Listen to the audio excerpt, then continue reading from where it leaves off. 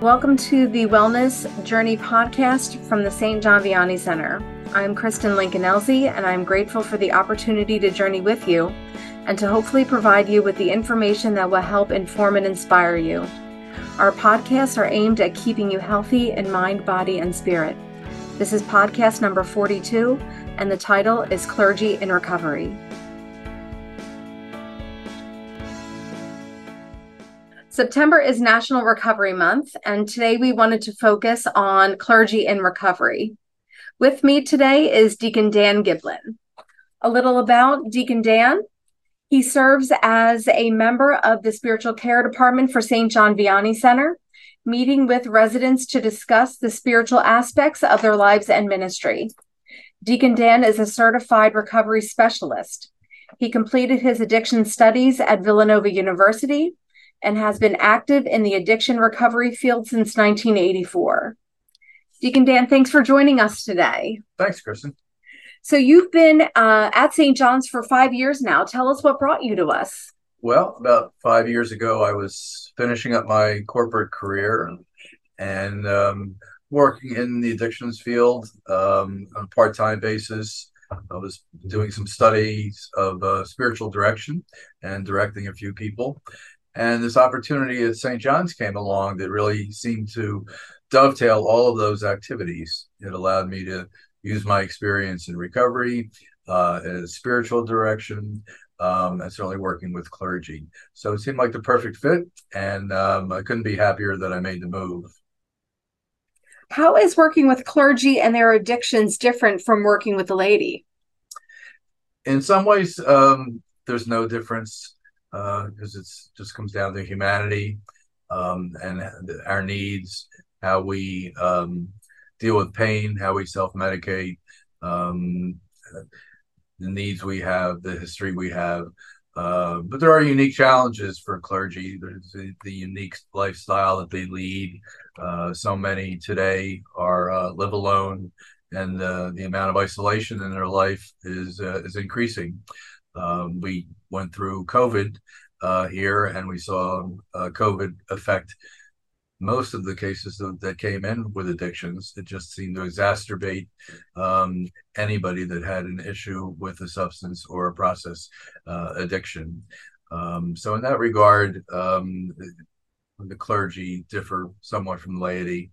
Also, there's a system of enablement that we see in parishes sometimes, where staff, meaning well, want to assist the clergy of the parish in their jobs, but end up enabling them by covering up, making excuses, or really making it easier for their addiction to continue or to remain hidden.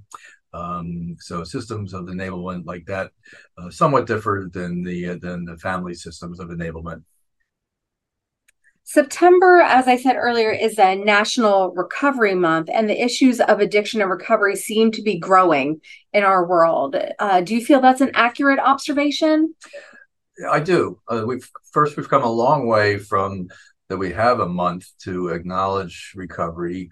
When I got started in recovery 39 years ago, it was there was still quite a stigma attached to it, where we didn't share information like addiction and recovery as freely as we do today. And it was through the efforts of Betty Ford and opening the Betty Ford Center, and a lot of other people going public that enable the first steps of removing that stigma to take place. So now we're certainly in a much better place now that we can actually have a month dedicated to the works of recovery, to the availability of it, to the hope that's present through recovery, and all the success stories that we have of people that have achieved recovery. On the opposite side, the incidence of addiction seem to increase.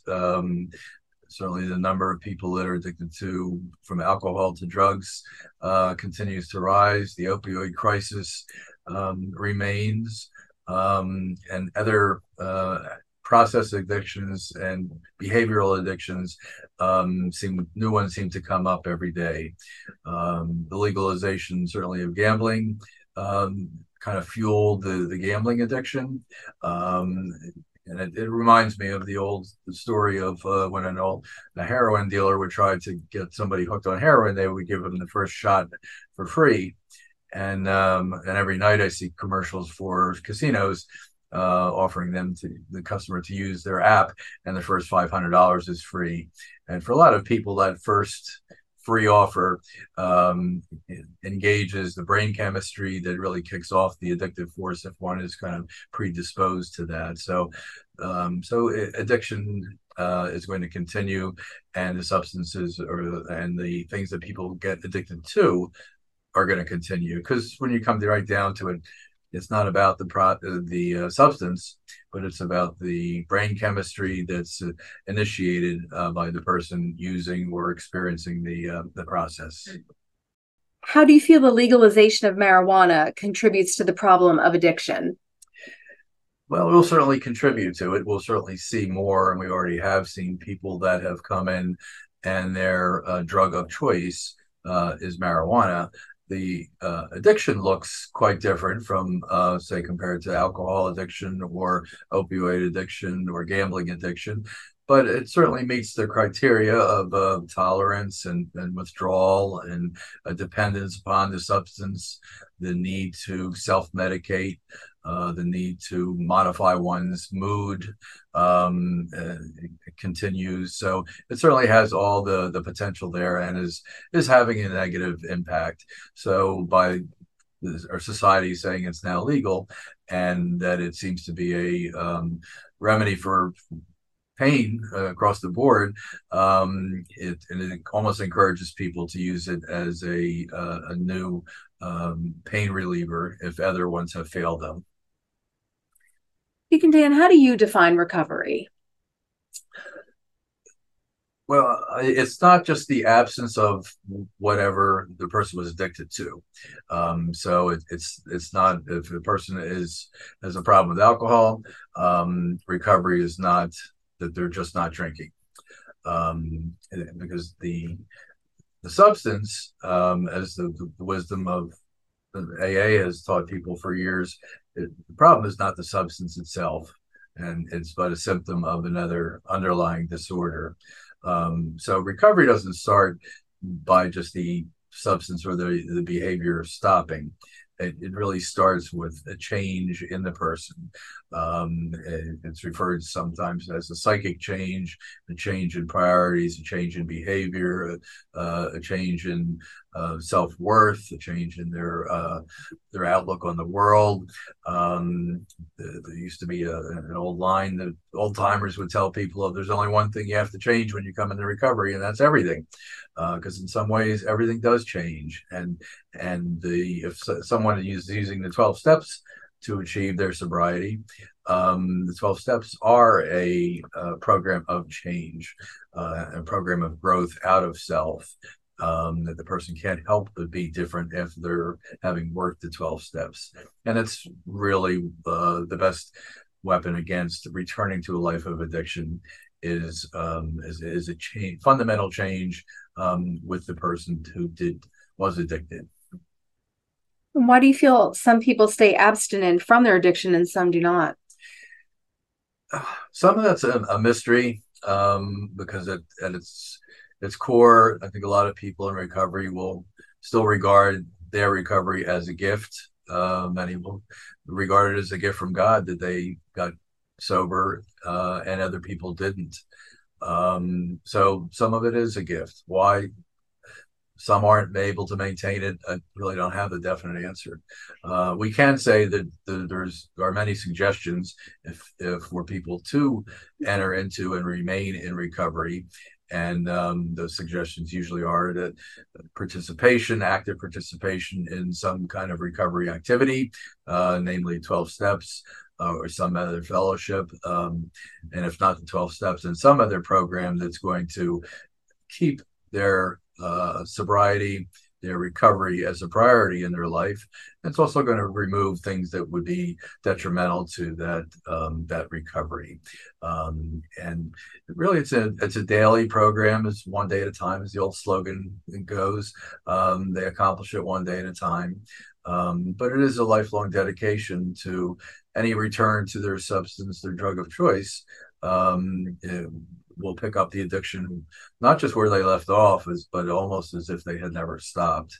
And all substances have the potential to be deadly. Somebody doesn't have to die from cirrhosis to die from alcohol. Unfortunately, just one night of a slip or a relapse can result in the death of the car accidents, through shootings, through all types of incidents. So the power and the potential for harm is always there.